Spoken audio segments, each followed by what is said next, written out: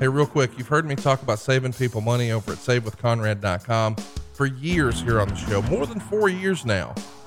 But right now, today, there has never been a better time to refinance and keep more of your own money. I've been doing this for 19 years later this month, and these are the best interest rates I've ever been able to offer. We're also able to help families that we couldn't help just last year. We're licensed in more than 40 states. You don't need perfect credit. Even credit scores in the 500s can be approved. But if you can hear my voice and you're in a 30-year loan, it's not a matter of if I can save you money. It's a matter of how much. We're routinely helping our listeners save $60, $70, $80, even $100,000. And you can do it too. We make it fast and easy, especially if you've got credit card debt. And really think about that. Your credit card debt is probably 19% or more, and none of it's tax deductible. Why not pay it off at a fraction of the rate and get a greater tax deduction? We can show you how to get out of debt faster and with cheaper monthly payments. But don't take my word for it. Just ask Richard in Virginia. He left us a 5-star review and says, Jimmy kept me in the loop and explained the process and timing well. We handled most everything over text, which was a nice change. The whole process was about as easy as I've ever experienced when obtaining a loan. But you need to act now. These rates won't last forever, and when they're gone, they're gone. Find out how much money you can save right now for free with a quick quote at SaveWithConrad.com. NMLS number 65084, equal housing lender. Oh yeah, did I mention you skip your next 2 house payments? You don't need perfect credit or money out of your pocket, so what are you waiting for? Find out how much money you can save for free right now before it's too late at SaveWithConrad.com.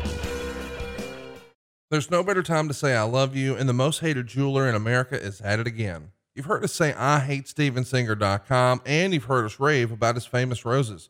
But Steven Singer has been selling diamonds and bridal jewelry for 4 decades. Whether you have someone or something to celebrate, Steven is there for you. Ready to take the next step? Steven has a Ready for Love engagement ring collection that is no hassle, no risk, expertly picked engagement rings that are ready to go. Don't worry, Steven won't let you mess this up.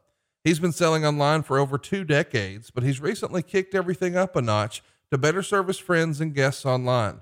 He has real expert jewelers on call to help you find the perfect ring or gift through new virtual video appointments, calls, texts, chats, or emails, all with extended hours. On top of that, he offers the best guarantee in the business with a full 100-day, 100% money-back guarantee and free shipping. Interest-free financing is available online too, and that's just the beginning. Gifts that say I love you every single day, backed with decades of experience in the comfort of your own home. It's easy. Just go to IHateStevenSinger.com. Fast, free, and safe shipping. Steven Singer Jewelers. That's IHateStevenSinger.com.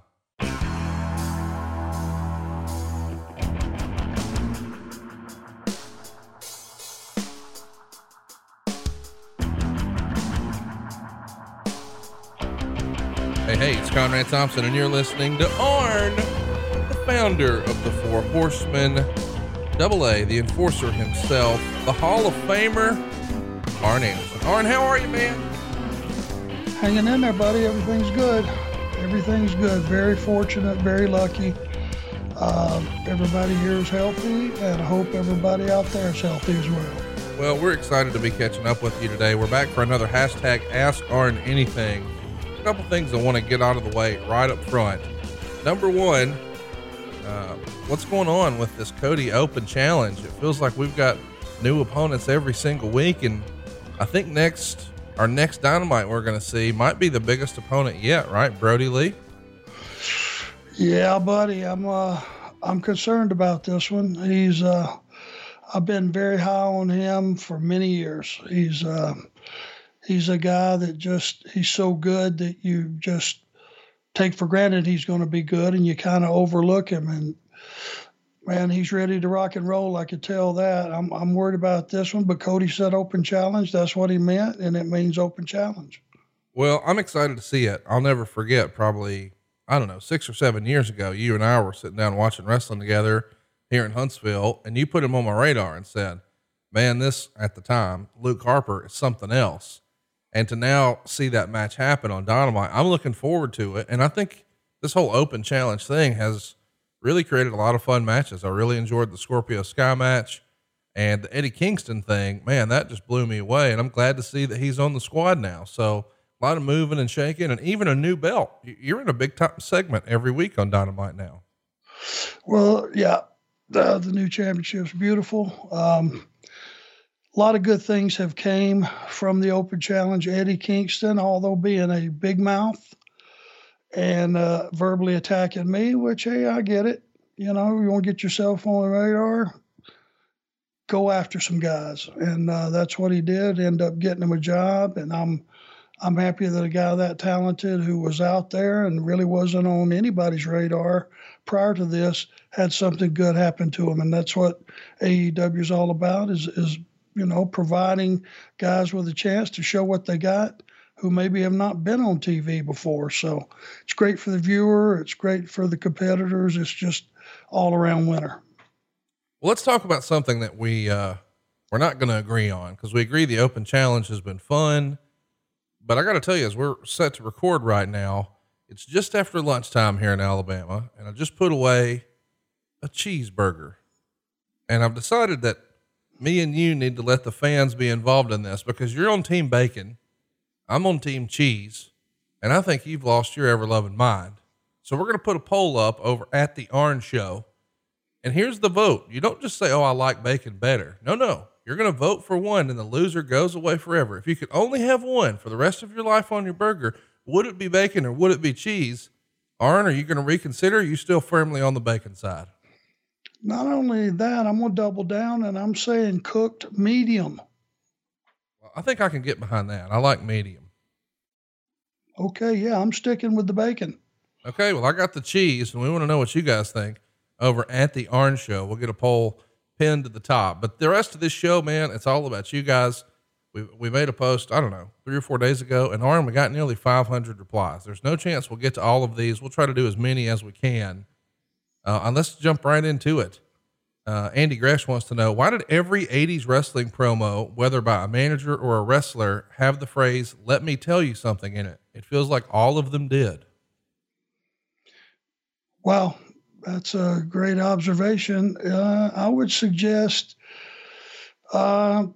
it just became habit, and one guy, kind of like guys doing the same moves and the same holds. They saw someone successful go that route, and maybe even subconsciously, they just figured that was the way you should do it. I never chose to do an interview like anybody else. I just wanted to tell my story and get what I was thinking about and planning on, and pretty much up front, and go from there. But hey, that's very interesting. It's, I think, habit more than anything. Unapologetic Uncle Coogee wants to know, why do you think the WWE never really did shows in places like North and South Dakota, Montana, Idaho, etc.? There are tons of hungry wrestling fans up this way, and we rarely get any wrestling. Arn, is that just based on population, do you think? I mean, some bean counter somewhere says, hey, there's not enough folks here to support the show.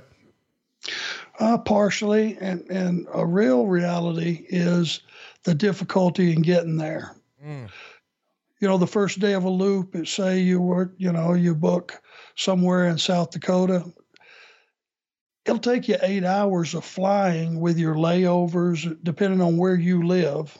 If you live on the East Coast, it'll take you sometimes 7 or 8 hours just to fly there. Then once you work the show, the very next show could be another 7 or 8 hour plane trip, depending on, because as we know, WWE is notorious for skipping around a lot. But I think it's more of a logistics thing, hard to get out there. It probably is based on what the population is. Maybe it's the time of year. If it's springtime, when the weather breaks after being in some of those terrible winters that they suffer through in that part of the country, people are ready to get outside. They necessarily don't want to go to an event that's indoors, probably a number of reasons. TJ wants to know, what was your reaction to seeing Mick Foley being thrown off the Hell in a Cell cage?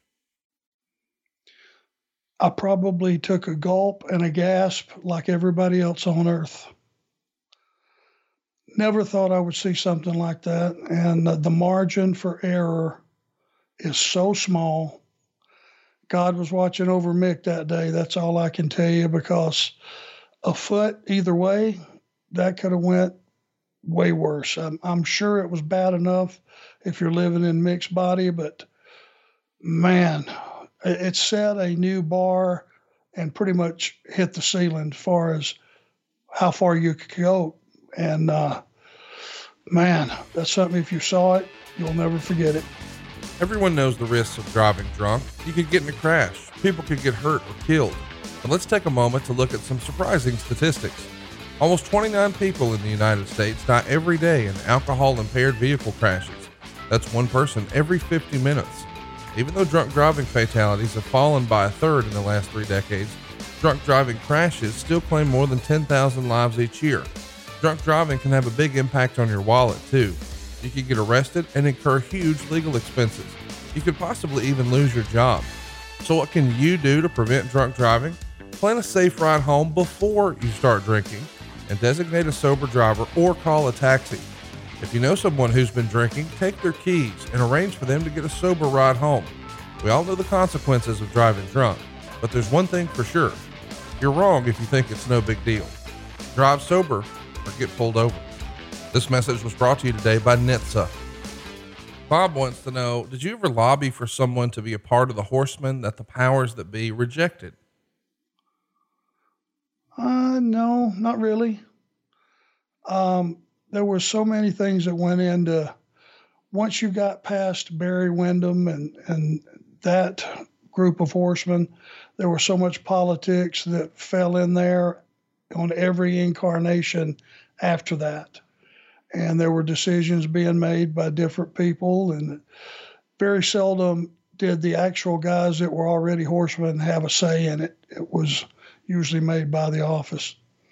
Lots of folks have questions this week about Kamala. Of course, we just recently lost him, and what a legend he was. Woodrow wants to know, did you ever hear or see anything about the Kamala Andre the Giant locker room altercation? Either way, do you have any other interesting Kamala stories? Well, I have one that concerns me, but I would definitely like to hear the one about Kamala and the Giant. I think the gist was, allegedly, according to the rumor and innuendo, they had a bit of a scuffle in the ring, and I think Kamala maybe accidentally was a little too stiff with Andre. Andre started choking him. Kamala got pissed, started to throw some receipts.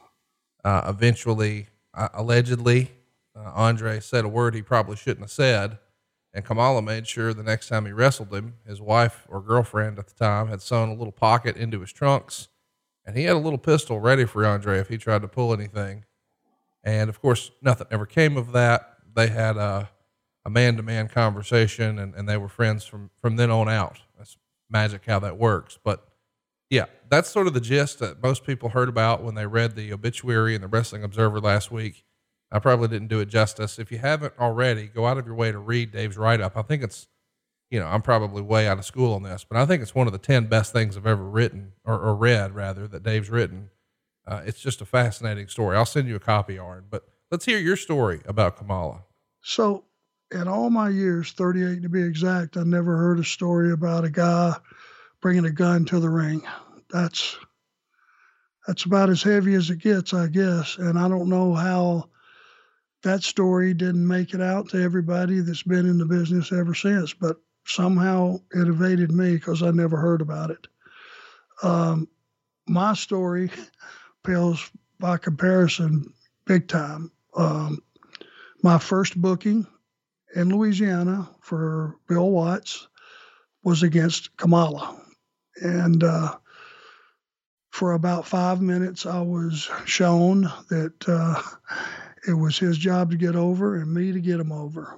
And it was the safest, easiest money I ever got, getting slaughtered, but he slaughtered me. And you never forget your first house show in the business, and that was against Kamala. So, I'll never forget it. And so sorry that he passed way too soon. It's pretty remarkable, the impression that he left on everybody. And I think Meltzer said that he had a reputation for, not only was he intimidating to fans, but being one of the safest sort of night off type performers that one of the boys could have, right? Yep. And all of his stuff still looked good. That big chop looked like it cut you in half. And, his stuff looked good, but he was very safe. Never dropped anybody on their head bad. He was just a great character, and he had full control of that gimmick, and he got that gimmick over everywhere he went. He drew money. Yes, he did. Let's talk about a question here from Joe Yu. He wants to know if you can tell us about Peter Miller, the Mongolian Mauler. Says, I know you spent some time with him in WCW back in 93, 94, paired up with Colonel Robert Parker. I don't recall that guy. What he said his name was? The Mongolian Mauler. I guess we'll have to do some research on that, because I don't recall that guy. Talk to us. Sorry about that. What about Puerto Rico? Lewis wants to know, did you ever get a chance to compete in Puerto Rico? It would have been quite the opportunity in the 80s, it feels like. No, I never went to Puerto Rico. Obviously, after the issues with Bruiser Brody, I never really cared to go there. Quite frankly, I had heard the stories about the fans throwing rocks and bottles and batteries and all the issues of going down there prior to that happening. And I was lucky enough to stay booked in some really, really good territories in the States. So I have never had actually anyone try to recruit me to go down there. I was really never available. But I heard it was a beautiful place to work if you were working the territory, living on the beach, obviously. Brian Drake wants to know, what would it take to make finishers matter again? It used to be a spine buster and that was game over, not 15 kickouts and 15 more spine busters. What can wrestlers do today to create a culture where finishers matter? Oh boy, if he knew how many times I'd kicked that around in my head as well. There's a lot of things that happen today that are not only very, very dangerous, but are so much better than what the finish ends up being. It's a dilemma that I guess the industry has pretty much caused itself. The more things you do in a match that are really high level, big issue bumps that look like they kill you, well, they just probably should. Because I'm afraid this group of talent in this era are really beating their bodies up. And I'm really afraid on a daily basis, pretty much, that somebody's going to get really crippled or injured. But it is the evolution of the business. I don't know if we can ever pull it all the way back to where it was. So what we have to do is just make sure we do everything we can do to prepare the talent for whatever they're engaging in, and let them know, okay, there's some serious danger involved in this, but ultimately it's your call. And that's the nature of the business these days. FL4 Kitty wants to know, if you and Ric Flair were both in your prime today, what other two wrestlers would you pick to round out a modern four horsemen? Well, I'd have to probably take the Revival, I think. Yeah. FTR all the way. That was what I was assuming everyone would guess. I mean, it feels like that's sort of a modern day version of you and Tully. So yeah, that's where I would go. Well, and I'd have to take Cody.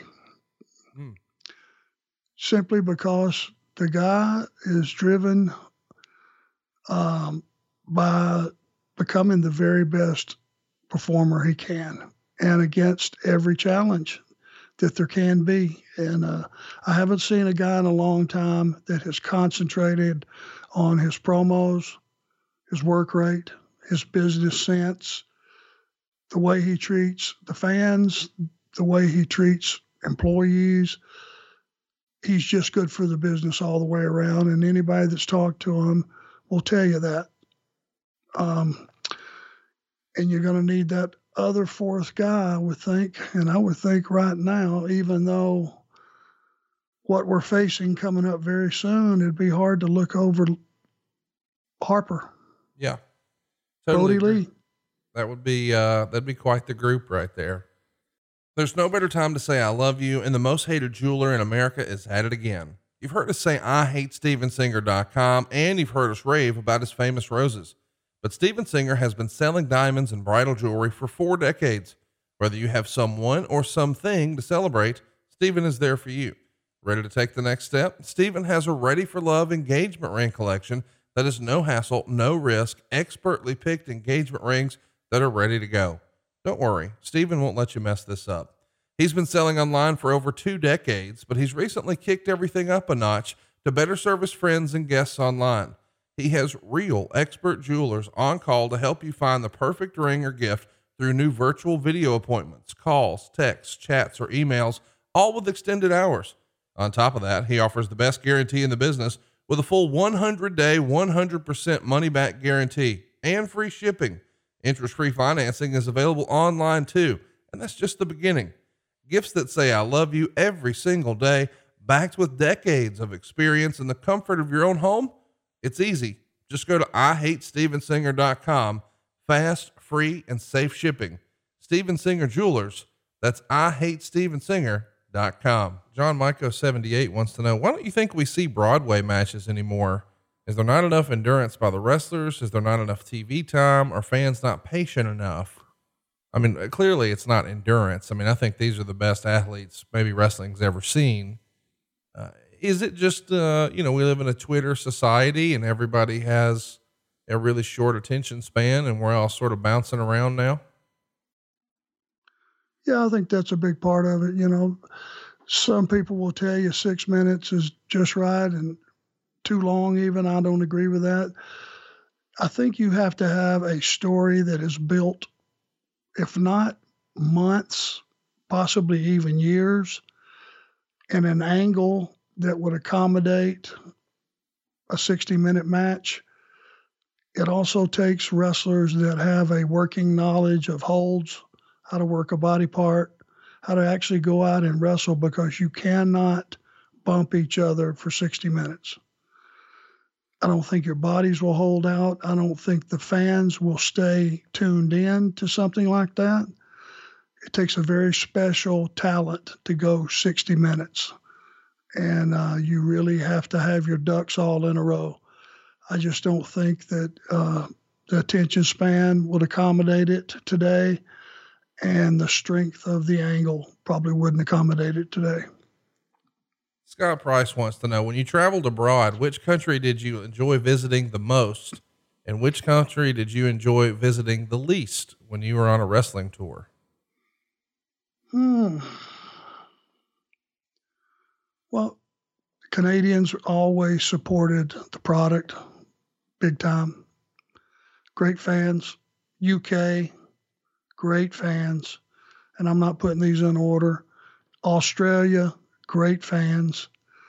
I know the Philippines was a very, very difficult trip to make travel-wise, with the connections that you had to make and the length of the flights and all that. It was extremely tough. Japan, great turnout on the fans as far as drawing good money and their interest and the respect level they had for wrestlers. Sometimes you could run into some issues, in Mexico that, there were some danger issues when you would get something slid underneath your door that said, probably be a good idea to stay in the hotel. Certainly after dark, don't leave unless you don't want to risk the possibility of getting kidnapped, which I thought was pretty stout. That's the ones that come to mind. Here's a fun question we've never talked about. Big Club Burner account wants to know, does Arn have any memories of working with Paul Heyman in WCW? What would be some of your most favorite stories about Paul in that era? Paul was gung-ho from the very beginning, and you knew He had done his homework. There's some guys in the business that study everything that is available, whether it be reading the dirt sheets, watching the network, buying old tapes, trading old tapes, watching everything that somebody sitting at home who's a super fan and has taped every television match on earth. There are some guys that collect all of that information so that when you ask them something, they don't go on memory. They have it logged. Cornette was one of those guys that just had a super memory. But Paul Heyman was a guy that did his homework, and I could tell he did his homework because when he was managing us, he was pretty young in the business, but he was polished, and his promos were excellent, and his working knowledge of things that have happened before were excellent. You could just tell the guy had a bright future, and to this day, he still is on top of his history and can cut a promo that matters and will make you listen and do all those things that keep you plugged into the show. And my experience with him is he was gung-ho, and we had a hell of a group there. Probably didn't realize how good the group was if you really think about it. But you go back and look at some of the names, including him, that might have been one group that could have got pushed and should have got pushed a little further.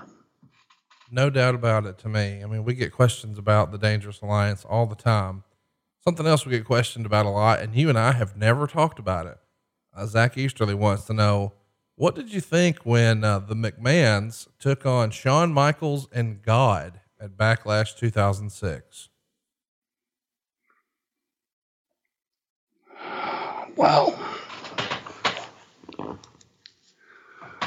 Some things, even though you know that it's wrestling and you just go, it's just wrestling, sometimes you go too far, and for what you think is going to be entertaining just comes across as just going too far. And that was one of those deals that didn't really make me feel good about the business. It just felt really, really low road. And when you pick and choose when you do the low road stuff, and when it's at the top and it's their idea, it's just entertainment. But if somebody else would have came up with that and the mood wasn't right, boy, you would have really got crucified over it. And I'm not being facetious or no pun intended. It was one of those things that just went a little too far. Rajiv wants to know, who had a better mustache back in '86, Rick Rude or Tony Schiavone? Oh, Rude for sure. Tony Schiavone had a head on him like a bastard rat. I don't even know what that means, and I love it. I'm not even sure it means anything, but it certainly fits. It does. Totally. Kevin wants to know, who had the worst farts in wrestling? I'm thinking it had to be Big Show or Vader. No, the Giant. From the noise, the flapping of the buttocks, and just engulfing the room. I'm talking about by the time he got done with his butt cheeks flapping, and I wish I could make that noise. You were already, by the time, if you took off running for the door, if the noise stopped, you were engulfed in the funk, and he had no rival. To be clear, you're not saying the Giant in WCW, you're saying Andre the Giant, right? Andre the Giant. Yeah. Chris Dunn wants to know, how quickly do you think a guy like Kenny Omega would have lost his mind in WWE with the backstage politics that exists there? Well, I don't know Kenny well enough and what his politics are.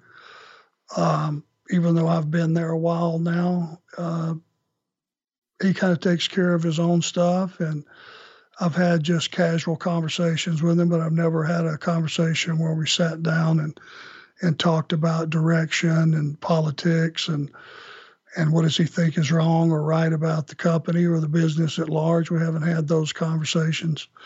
I can see a strong influence of the Japanese style in his performance.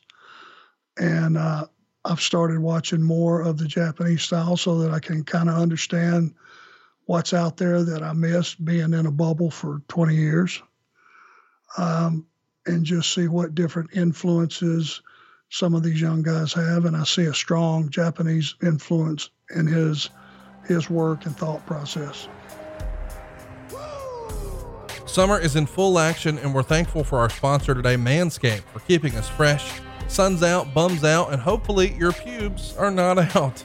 Manscaped offers all the right tools to keep your hair groomed above and below the belt. And unfortunately, we all know somebody who's, become Dr. Flair and zipped the wrong type of area, and boom, you had a crimson mask of your own, your bathroom floor, all over your towel or your tile. Don't do that. Don't get color the hard way, brother. Manscaped is dedicated to helping you level up your full body grooming game. They actually just released their Shears 2.0 nail kit, which is the perfect add-on to their Lawnmower 3.0 or the perfect package. By the way, Shears 2.0 is a luxury 4-piece nail kit featuring tempered stainless steel tools, and it includes slash-tip tweezers, rounded point scissors, fingernail clippers, and even a medium grit nail file. You're probably wearing flip-flops, and people don't need to see those nasty unclipped toes of yours. No one likes an ungroomed set of feet, fingers, or more importantly, balls. That's why they forever changed the grooming game with their Perfect Package 3.0. The Perfect Package 3.0 kit comes with the essential Lawnmower 3.0 water-resistant cordless body trimmer and a ton of other liquid formulations to round out your manscaping routine. This is the best trimmer on the market for those of you in need of a chest shave or a full ball cleanup. The third generation trimmer features the same great skin-safe technology to reduce your manscaping accidents. Inside that perfect package, you'll also find the Manscaped Crop Preserver, which is a favorite at the Silva household. It's an anti-chafing ball deodorant and moisturizer, because we know how painful chafing can be when you're wearing your bathing suit all day. You'll also find the Crop Reviver. That's a testy toner. It's designed to give you a little pep in your step.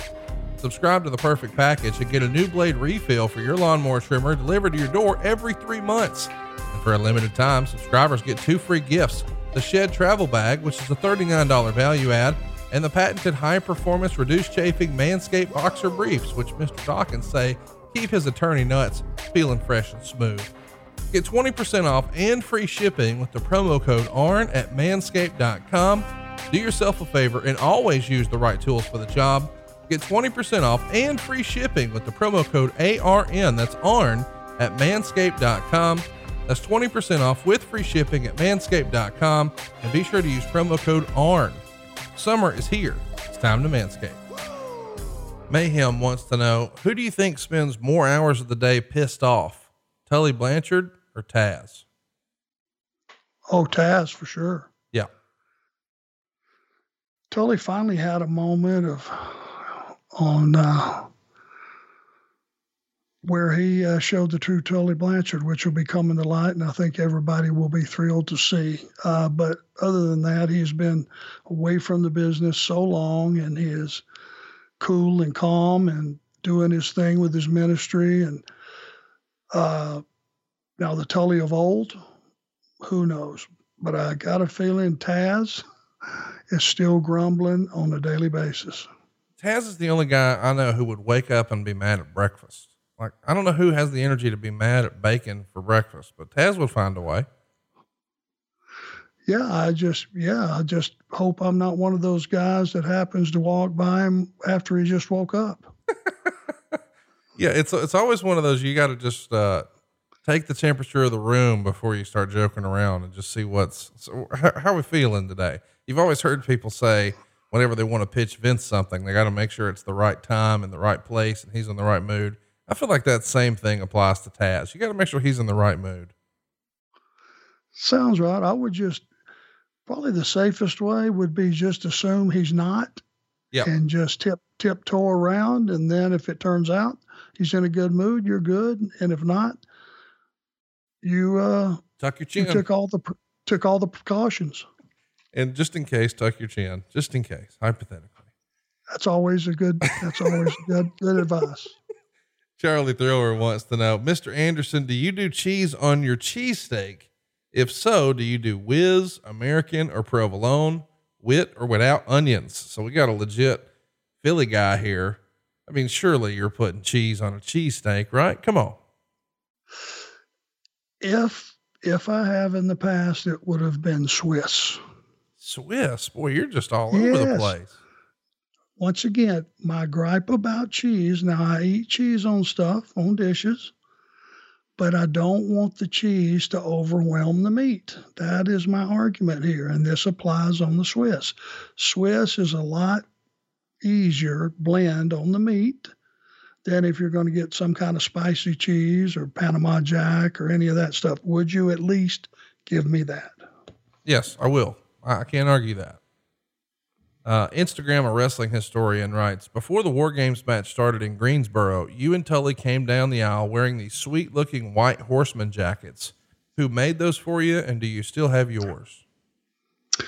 Those came from Crockett Promotions. Believe it or not, they made us there was four. There was a red, there was a black, there was a white, and then there was a blue. And that was it. And they didn't make them, which was a huge mistake on their part. They should have marketed them. They should have been for sale to the fans, but they made 4-piece for us, and that was it. And they weren't that durable. There was a couple of them that got gone that I don't know about. There's a couple that I have kept, and those are reserved for my boys, at least for now. And, but the white one, I don't know what happened to it. Missing that one. And, do you have one? I do. Yes, sir. Which color? Mine's black. Black. Okay. That's one of the sweet ones. So the blue one's missing. I think I still have a red one, maybe another black one. That's possible. I might've got a second one, but, that's it. A lot of questions here about Fortune in TNA. Did you ever see the Fortune stuff in TNA where it looked like they were trying to create almost like a Horseman-esque stable for Flair to be the mouthpiece for? Did you catch any of that stuff? Who were the other guys besides Flair and AJ? Your boy James Storm was in it, and Kazarian, friend of the show, was in it, and Bobby Roode was in it. So it's a lot of guys that you like, but Flair was the mouthpiece for, and they started wearing suits to the ring and things like that. So it started to feel, and the name was Fortune. So they threw up the 4 because they would spell fortune like like the word 4. So it just feels like they were trying to sort of do like a TNA version of Fortune. I agree with you 100%. And I'm sure, those were all performers. Those guys that you named, great performers. And that was, as we've said many times before, that was our theory. That was the way we operated, was we wanted to just go out, and no matter which member of the group it was, from a performance standard, we set the night. We set the pace for the evening, and just had the best matches on the card. That was our deal. So I think they would have been trying to recapture that Horseman thing. There was a lot of people, whether they want to admit it or not, the group, with WWE Evolution, of course, that was a Horseman knockoff. And it was all the same theory. Have class, act like you have a loyalty to the other 3 guys, whether you do or not, and dress well, speak well, perform well. It was all things that go back to the Horseman deal. It'll always be situations where you try to recapture that magic. I don't think there can ever be another quote 4 Horsemen, but there can be a group of guys that have the same theory and operating strategy for God knows how many years. Let's do another question here. And this is one that, is way deep in the woods that me and you've never really broken down. Matt wants to know, is there a particular hold that you'd like to see brought back? And is there a certain wrestler who is right for that particular hold? You think of an old school hold that maybe nobody's using prominently these days? About sleeper. Hmm. And I'll tell you why. A sleeper is just a souped up rear naked choke, Yep. which is a legitimate finish to an MMA match. If you can sink it in, that's a tap out or a choke out. And for years, because it is a legitimate, the sleeper, if you put the squeeze on it, it will put a guy out. It is a legitimate, it's the same hold as a rear naked choke, except you just start on your feet and work your way down until the guy is out and unconscious. That used to be a great finish. It was a credible finish. You could build drama as to a guy working his way in position to get that on you. There were defenses to it. There were counters to it. It just made for some drama within the match. And anybody that didn't believe that it was a real hold, just have it applied to you one time. And then when you're revived, ask somebody why you pooped in your pants.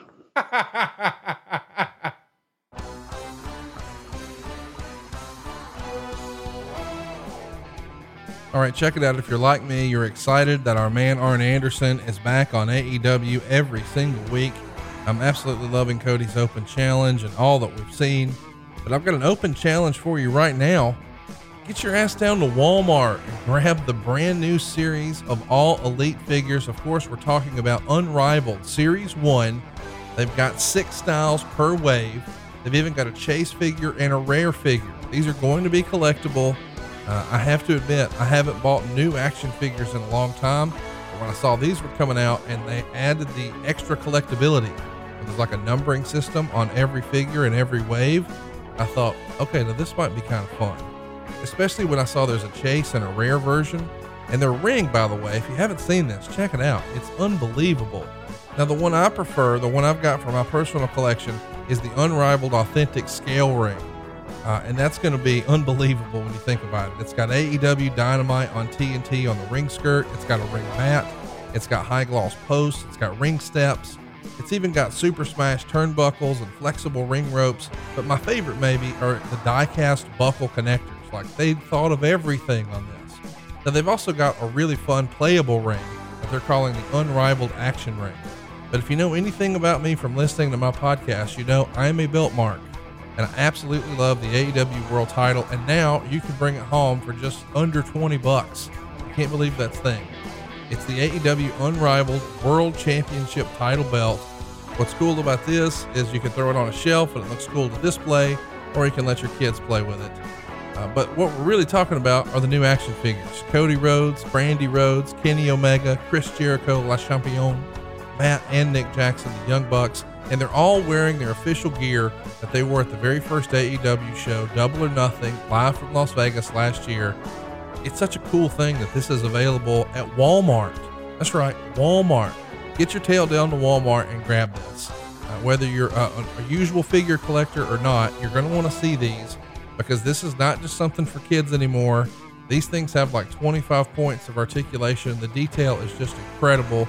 And I'm seeing all over the place that Walmarts are selling out. They're flying off the shelves. They can't keep them in stock. There's more demand than they have product right now. So I want to tell you, if you check your local Walmart and you can't find it, cruise on over to ringsidecollectibles.com and you'll be able to pick up a set right there. So check your Walmart first. It's going to be closest to your house and the fastest way to get it in your house. But if you don't find everything you're looking for there, go to ringsidecollectibles.com. We're so excited to have their partnership here, and I'm looking forward to getting Arn checking out some of these figures. He can't even find them at his local Walmart yet. He says every time he goes, they're sold out. But you gotta check this out, man. Walmart's got it. Keep checking back at your local Walmart. They're restocking all the time. But if you don't find everything you're looking for, then please, by all means, go check out ringsidecollectibles.com. Be sure to grab this whole set of AEW Unrivaled Series 1. And stay tuned at the end of the show. We're going to have a little listener question for you. And we've got a little prize pack coming for one lucky listener. Stay tuned. And thanks for supporting AEW Unrivaled from Jazzwares. You can pick them up at Walmart right now or at ringsidecollectibles.com. Here's another question you and I never discussed. Did you ever have an offer or any serious interest in going to TNA? I did not. I was secure in where I was and what my job was, and not being able to wrestle anymore. There was no one that contacted me that quote tried to distill me or get me to move over. I think they, realized I was pretty secure in where I was, but I did watch them from time to time because it just made sense. They were the new kid on the block, and I wanted to see what they were doing well and what they were not doing so well, so we could take their mistakes or their victories and steal them, or be sure we didn't do what they were doing if it wasn't something good. Dan has a good question. He says, when Rick left for the WWF back in 92, it's actually 91, Hogan talked in Flair's 30 for 30 about the impact of quote unquote trickle down economics and how it hurt WCW. Was it that bad? And how much of a boost was it when you got him back? It is an interesting thing that we've never really talked about. Did you notice a sizable difference in the company's momentum or house show attendance or gates or anything like that when Flair went north? Well, I'm pretty sure you can't replace a Ric Flair. I'm not sure what the house show numbers were, but the main thing is when it was clear that he was gone and went to the competitor, to this day, the one thing, whether he's in the building or not in the building or works for the company or doesn't work for the company, you still have countless people an hour before showtime wooing. And when he has went to the other company, but everybody in your audience is doing the woo too, it pretty much tells you that you probably should have kept that guy underneath your banner and not the competition. Now, direct numbers, I couldn't tell you what the quarter hour numbers, I'm sure with Flair versus not Flair, were probably told you most of the story. But yeah, it had to hurt the company, I'm sure. Talk to me a little bit about clumsiness. Big Extra wants to know, hey, Arn, who is the clumsiest wrestler you have ever wrestled? Has anyone ever hurt you because they were careless or clumsy? As a fan, Lex Luger comes to mind as someone who may be called clumsy, but I was never in there. What say you? No, it's going to have to be George Elegante. Yeah. He was very clumsy, and he was extremely large and extremely stiff. And I've told the story before, and we can tell it again here. Please do. We were in a 6-man, and it was Rick, myself, and I think Barry Windham, and it was Pillman and Elegante, and I can't quite remember who the third babyface was, but we're somewhere like Baltimore. I think it was Baltimore. And Rick got in with Elegante and was doing his thing, and I guess he ducked under and went behind and chopped him hard in the back, which we didn't know at the time, I guess hurt him. Flair then used the brilliance of coming over and tagging me, and me stepping through the ropes with a pissed off 8-footer. So what he proceeded to do is, I'm sitting there figuring out what I'm going to do, is he just turned around and just clotheslined my head off. Hit me about chin level, and man, did he light me up. So once I came to, and once the match had finished, I was pissed. I come in the locker room, I go, Elegante, what the hell was that all about? For God's sakes. What? That friggin' clothesline. Rick hurt me. Well, clothesline Rick, you stupid son of a bitch, not me. And that's kind of how that went down. That was the You don't clothesline anybody in the chin. That's clumsy. That's real clumsy and reckless. And that's probably the worst I got hurt by a guy just being eat up with the dumbass. Eat up with the dumbass. Let's talk about grilling. Mike wants to know, are you a gas grill guy like JR? Do you use charcoal like Conrad? Do you prefer smoking like Eric?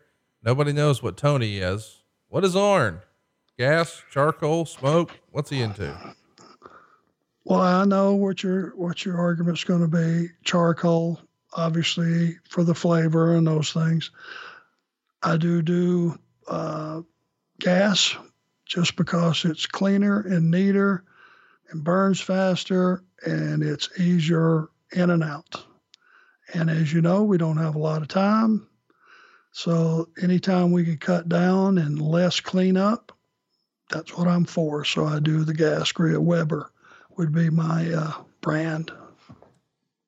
Big Extra says, I'm a big fan of Adam Page. I think the sky's the limit for him. He reminds me a lot of Barry Windham from the Crockett days. What are your thoughts on the Hangman? And does he remind you at all of Barry as well? You know what? Come to think of it, he does. And I think he's very, very talented too. And I think here's one of the really smart things that's occurring is he is getting over and he's being pushed, not like a rocket straight up, but a little bit on an angle so that he goes up one week and then he may go up a little bit the next week, and then he may flat line across and stay where he's at position wise, but he's not being shoved too hard where you spit him out, and he's not dragging his feet. He's one of those guys that every time he's on TV, you're glad to see him because you know he has talent, and he really does have talent. And he mixes just enough of old school and just good solid wrestling with some of the flips over the top and some of the flash and some of that stuff. There's a nice blend with him. He doesn't lean too far old school or he doesn't lean too far new school. And I think that guy's got a very bright future. No doubt about it. This is a pretty controversial question here. Let's see how you feel about it. Pender J says, what is your opinion of the leg slap every time a punch or kick is done? And why doesn't the younger talent listen when more experienced people in the business tell them to stop? Pender J is asking this because I think Jim Ross has made it his personal mission to eradicate the leg slap. And I heard Fit Finley joke once that this generation of wrestlers will have cauliflower thighs. Where do you land on the leg slap? Yeah, I mean, it's not necessary. It is absolutely not necessary. And if you make solid contact, you're going to have your noise. And just to try to concentrate on creating noise instead of contact, it's a mistake. You know, one good solid kick, no matter where it is, if it's flush, you get it. It landed. And the smacking on the leg is just one of those things that it gets very easy to spot. I would suggest if they could do it like Bobby Eaton, who smacked his shoulder when he threw a punch, but you can go back and pull any piece of videotape you want. You'll never see it. You will never, ever bust him on him doing that. But on a punch, he would crack himself in the shoulder, but you never noticed. That's being able to pull off some of the magic of our industry and the magic that keeps you wondering, okay, did he crack him or did he not crack him? Do they like each other? Do they not? Is making it done well and not being able to see through it. That's the difference. Saving money at SaveWithConrad.com is fast and easy. Just ask Jordan in Murfreesboro. He says, Jimmy made the entire process easy. No appraisal was needed, and we got a great rate on our refinance. What about Glenn up in Sperry, Oklahoma? He says, I wound up knocking 4 years off my loan and even saved a few dollars on my monthly payment. Easy to work with. Jimmy is the man. How much are you overpaying right now? Keep more of your own money at SaveWithConrad.com. NMLS number 65084, equal housing lender. So wait, lower your monthly payments and pay your house off faster. Oh, and did I mention no house payments for 2 months? At savewithconrad.com. This is an interesting question. Ken wants to know who sold the Spine Buster the best. And Lord, you delivered a lot over the years. Can you narrow it down to your favorite sell of a Spine Buster? Probably not. The second name someone, I will see a compilation that someone has posted on our website or somewhere where it's 4 or 5 guys taking a spine buster. And it was just, I want to say a couple of weeks back, there was a kid that was just there to do TV, was there to get me over, that took a spine buster, and man, did he sell it as good as anybody I've ever seen. When he landed, he just kind of arched up and rolled to the side, and he just made it look painful. So there are a lot of guys that have been kind enough to get that thing over for me over the years. He was one of them. I can't remember his name or if his name was even listed, but he did a great job. No one stands out over the other. Everyone was very generous and making that thing look good. Most everybody. Antonio Santos wants to know, how do you think Ray's son Dominic will do in his in-ring debut at SummerSlam this weekend against Seth Rollins? I think Seth Rollins is good enough that he can have a match with a guy. It doesn't matter how green he is or how new he is or any of those things. Seth Rollins is a technician. He is a professional. He will figure out a way to make whatever he does credible. And I hope Dominic, goes out and just without getting nervous, and which he's going to be, but it's a big venue. As far as SummerSlam itself, doesn't matter the people that are there. It's just a big show, and there's going to be pressure, but I just hope that he relaxes enough and lets Seth just sail the ship, and I hope it turns out well for him. Here's an interesting question about Magnum TA. This one comes to us from Michael Eldridge, who always brings pretty good questions to the show. Does Arn think Magnum TA would have been the NWA's version of Hulk Hogan had he not been injured, or would he have just been a short-term champion till Rick got the title back? I think the sky's the limit with Magnum because he hadn't been working that long when he got hurt. He was still getting better. He was still improving. He was still learning the business, and he had a very unique look. His work rate was coming along, handsome guy. He did a promo. Now you're talking about credible promos. When he would do a promo, you believed him. He was one of those baby faces that he wasn't going to tell you anything was going to happen unless it was going to happen. He wouldn't guarantee something and then fall short. And he had that fire in his eyes that baby faces have to have if they're going to be top draws. You have to believe what they say is going down is going down. He would have been a better performer than Hogan. As to someone to compare him to, I'm not really sure. I would compare him.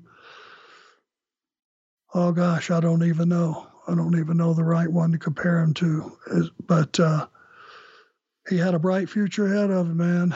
He was just getting started, and God knows. I know Jim Crockett and the world lost a superstar that day. That's for sure. Here's a more modern question for you. What are your thoughts on Raw Underground? Have you had a chance to see that? I saw about a minute of it to figure out what it was and immediately cut the channel off. Not a fan? Not a fan. What don't you like about it?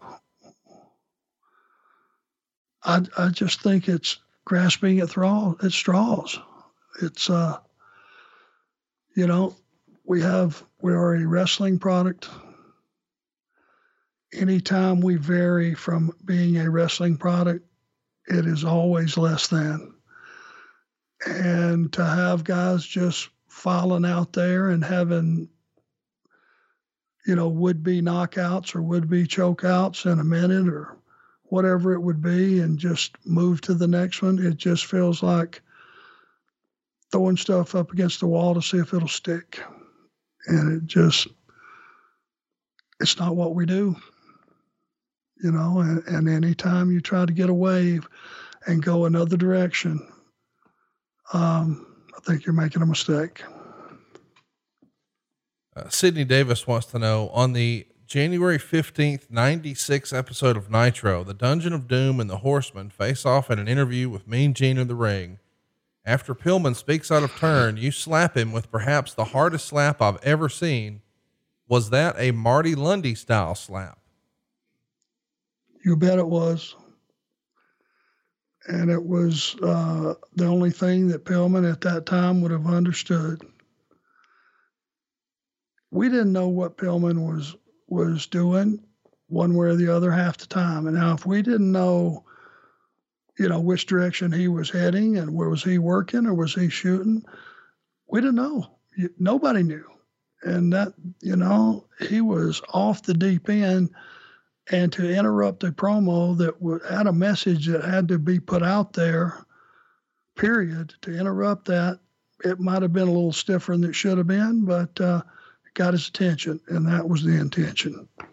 Yes, that was a Marty Lundy slap. Missy McDonald wants to know, do you think there will ever be a referee section of the Hall of Fame? If not, why not? I feel like they're a vital part of telling a good story, and we don't ever see them get their just due being put in the hall. Agreed.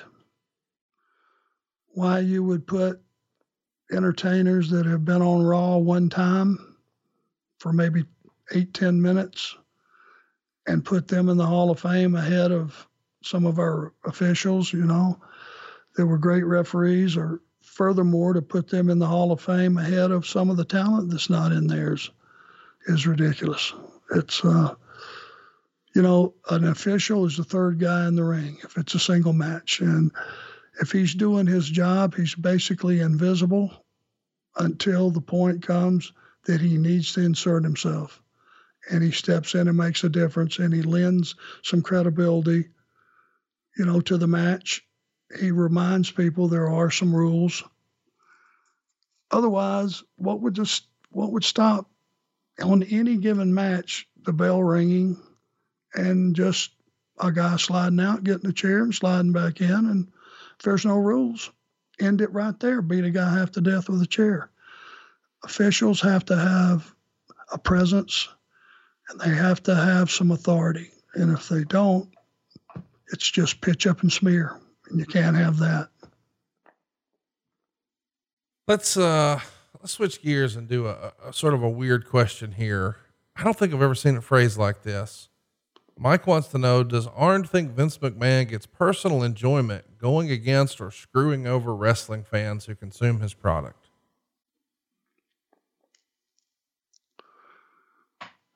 Next question. All righty. Here's one from, Mike, another Mike. We got lots of Mikes. Double A, do you have any George South stories to share? George was a guy that when you went to Atlanta TV or our television for Jim Crockett Promotions, if you saw George South's name again on the other side of yours as an opponent, you were absolutely thrilled because George was a polished performer. He was a businessman. He was a professional, very skilled. And he was like having a veteran in there. The guy knew his job, did his job well, and you could really go out and have a good, solid match with George. And the guys that didn't just missed the boat because he would enhance any match that he was in. And to this day, it's probably the exact same thing. A couple more questions here, and then we'll wrap things up. Eldridge wants to know, were there any territories that Arn wished he could have wrestled in and ones he was glad he didn't? For example, the AWA or Memphis? The only one I missed, I think the couple I missed would have probably been the Florida territory, just because the guys had so much fun. I mean, if you're living in Tampa and staying on the beach and driving back and forth to just the Florida towns, my God, how great is that? Also, if you go out to the Oregon territory, everyone compared it to the Pensacola territory, which I did get 14 months in, and I had the greatest time of my life.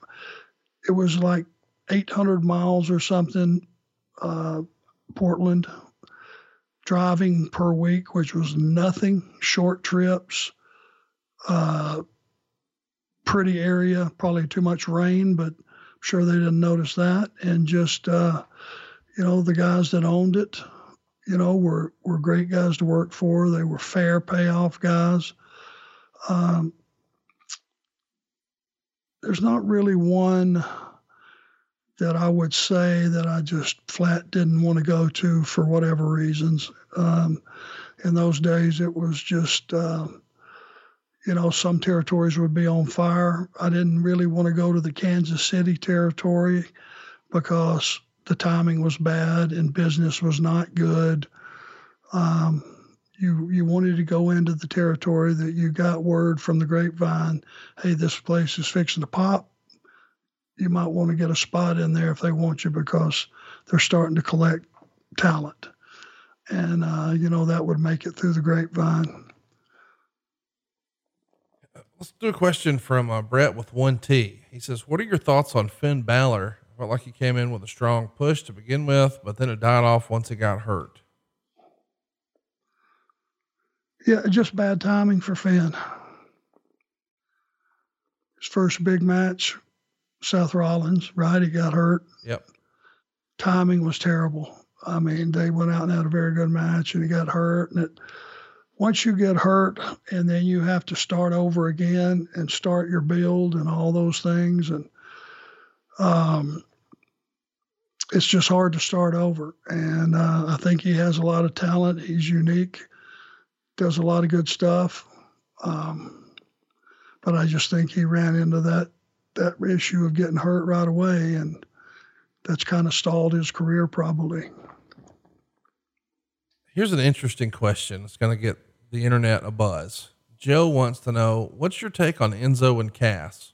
Those dudes might have been the most over talent to come from NXT, and it feels like they were gone within 2 years. Well, that's fine to be, over at NXT at that time.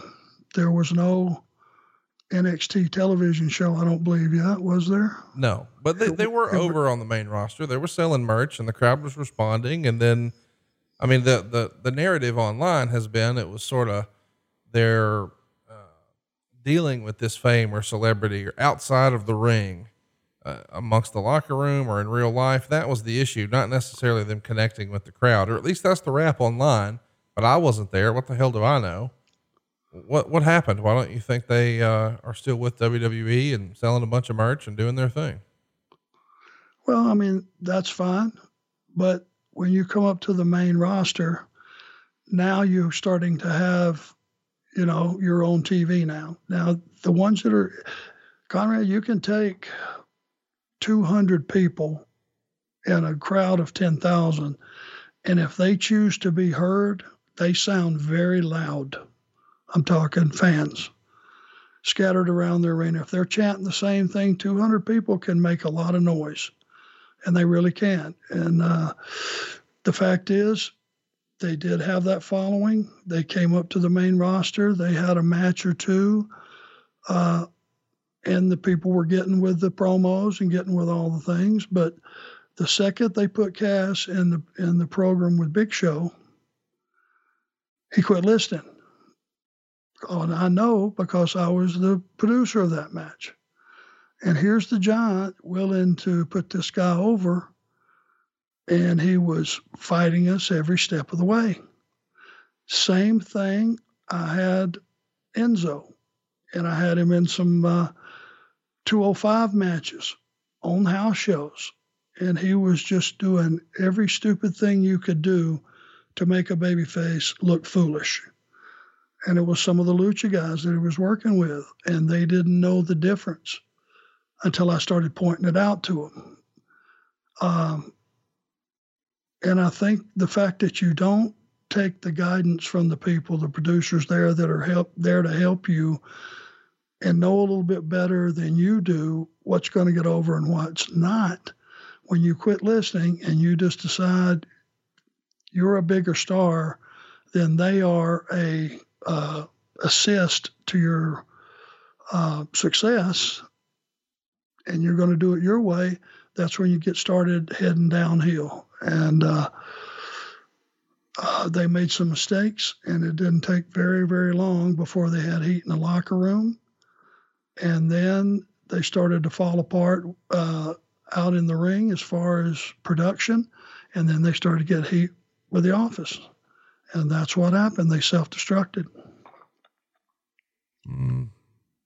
Let's do one more. We'll do two more, then we'll wrap it up. John wants to know, what are your thoughts on Rip Rogers? Do you like him, dislike him? Any good stories about him? We've always heard as fans, he's one of the best trainers around. Yeah, I like Rip. Rip was a very knowledgeable guy. He was in Pensacola for that part of that 14 months I was there. He was a very good performer. He was great with working with young guys. He had his valet was Fleabag, which was his wife, Brenda. And they were a great team. They had a great gimmick. And Rip has always been able to communicate with young talent and teach them. And anybody that's been trained by Rip has nothing but good things to say about him. And that's how I kind of judge Rip Rogers, is how do his students feel about him? And a lot of good guys have been trained by him, and they have nothing but positive things to say. So I'm sure they're probably right on. Chico Maivia wants to know, what's the best joke a wrestler ever told you, and who's the funniest horseman? I'm sure he means besides yourself. We'll start with that one first. Who's the funniest horseman besides yourself? In a dry sense, and you have to realize and be paying attention, he's got a joke. Dean Malenko's hilarious. Yeah, I agree. But as dry as you can possibly be. So you have to pay attention what he's saying to realize he just fired a joke off. What was the other part of the question? What's the best joke a wrestler ever told you? Oh gosh, I don't know. Well, let me go first while you think of one. Years ago, I heard, this is not an original joke, but to hear Ricky Morton deliver it, it tickled me.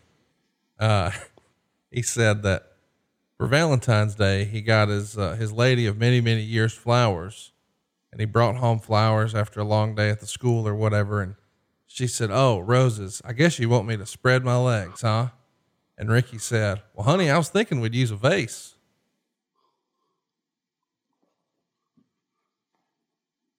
Okay. All right, now your turn. You didn't think I was going to bite on that, did you? I knew you weren't going to sell it with a laugh, but I'm going to laugh for both of us because that shit tickled me. You got to appreciate Ricky Morton delivering it. It's fucking hysterical. Let me put it this way. I just had the pleasure of being around Ricky and Robert, and they are still telling the same jokes. Now, this is not, you take it for what it's worth, okay? And that same joke was played on me, if you look at it that way, probably the first month that I knew those guys. We're backstage. Robert walks up. He looks behind me. He goes, "Those new shorts?" And I got on my khaki Bermuda shorts. I went, "No." He says, "Well, tag's still on them."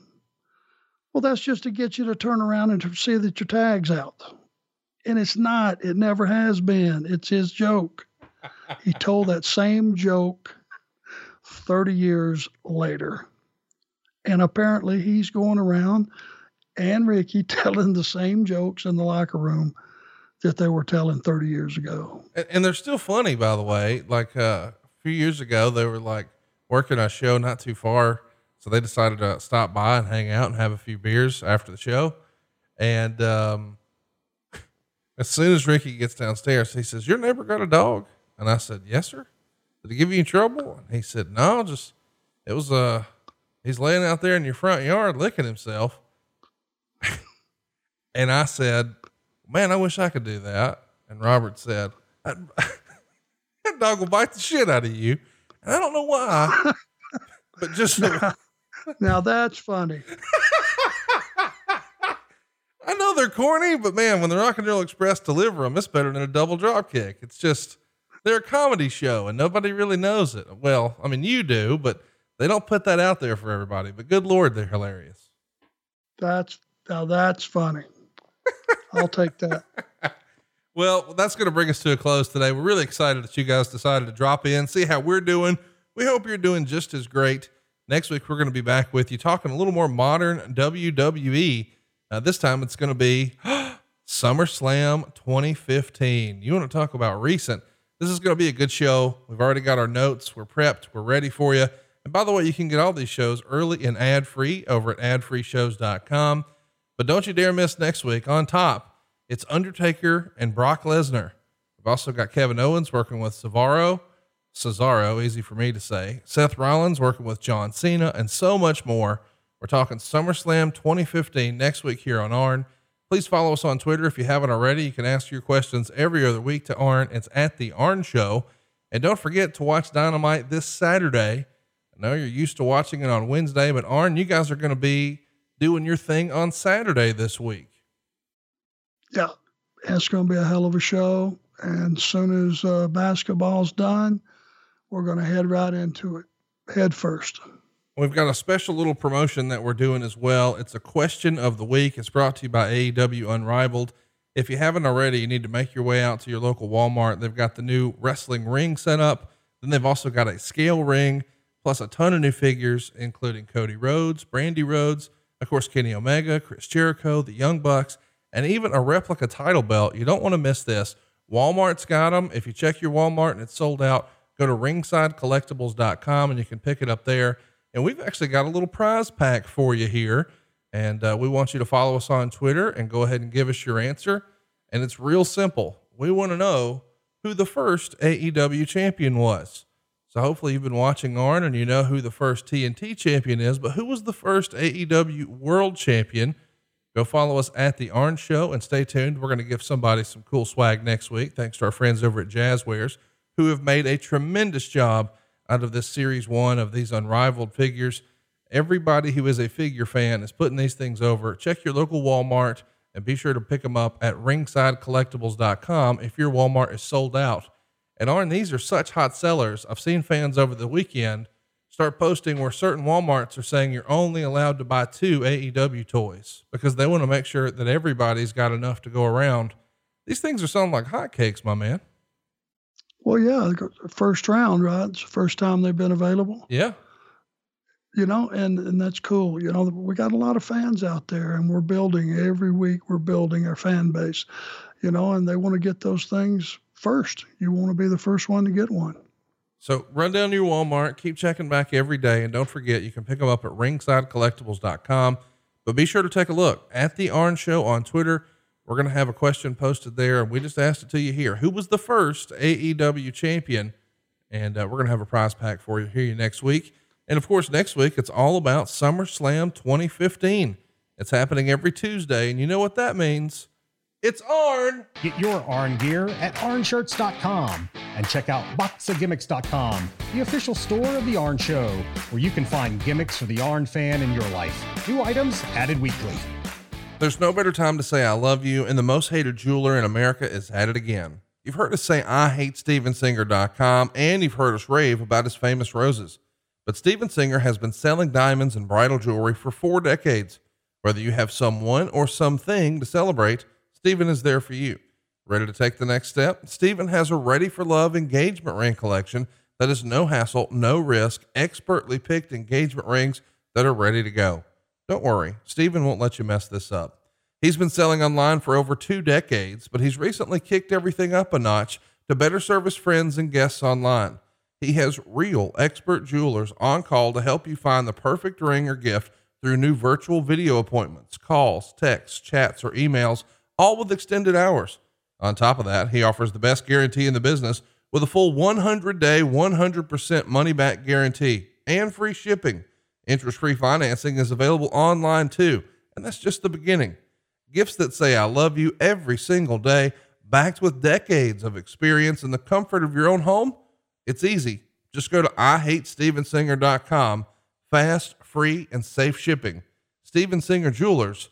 That's IHateStevenSinger.com. I've been telling you for a long time that SaveWithConrad.com can save you money, but don't take my word for it. Hello. Good morning, Josh. This is Dave Sobel with Save with Conrad. How are you, my friend? I'm doing well. So what made you come to Save with Conrad in the first place? Having listened to the podcast for a while, refinancing our home had been something that, we had kind of thought about before in the past, but just never kind of pulled the trigger on. And then finally I said, you know what? I listened to the man's podcast enough. What hurt could it do to see exactly what Conrad and his team could do for us? And it's one thing I'm glad we did. Oh man, us too.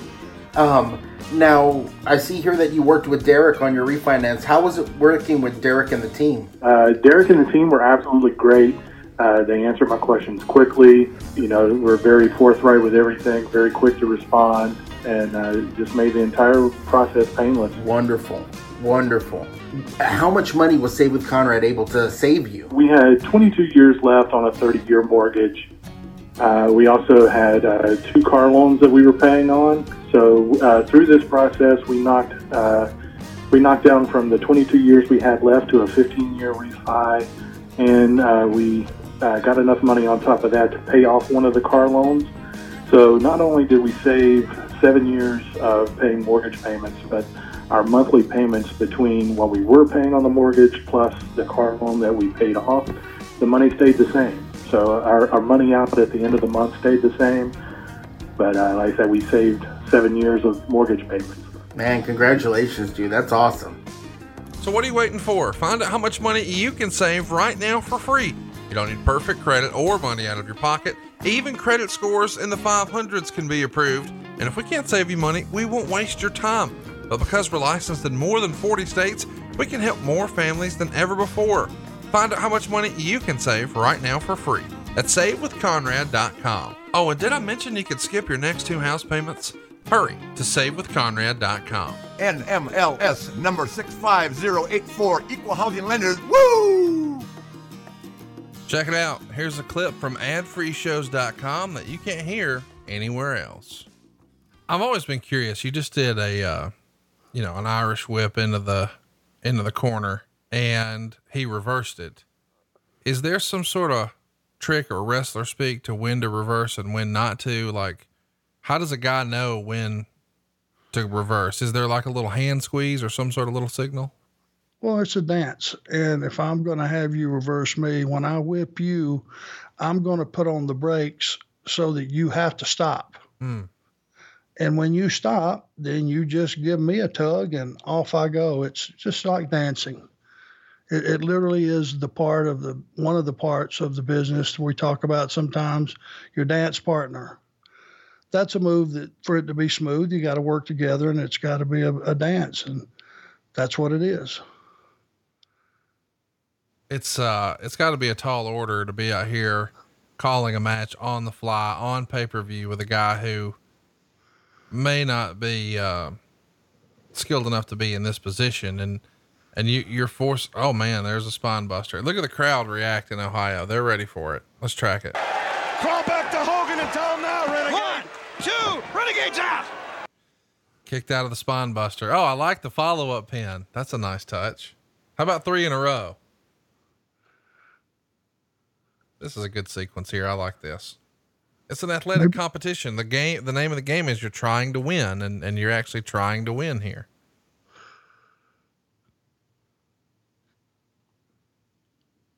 Putting him in the corner here. There's one of those regular ones. So you didn't put the brakes on. A little lack of communication. Well, it might have been a lack of communication on his part. Sure. I was very clear on what I was thinking. This blows. How long we've been in here and how soon can we get out? So what are you waiting for? Head on over to adfreeshows.com right now. It's hard to beat. adfreeshows.com. John brings his skewed sense of humor. Jeff brings tips to cut strokes off your next round. Together, it's those weekend golf guys. They'll pay a lot of money to PXG and Titleist and Callaway and on and on and on, right? How many yards do you think you're going to pick up with that extra driver? I think I can get an extra 5 to 10. What if I give you 15 to 20? You pay me more. Jeff Smith teaches on the sliding scale.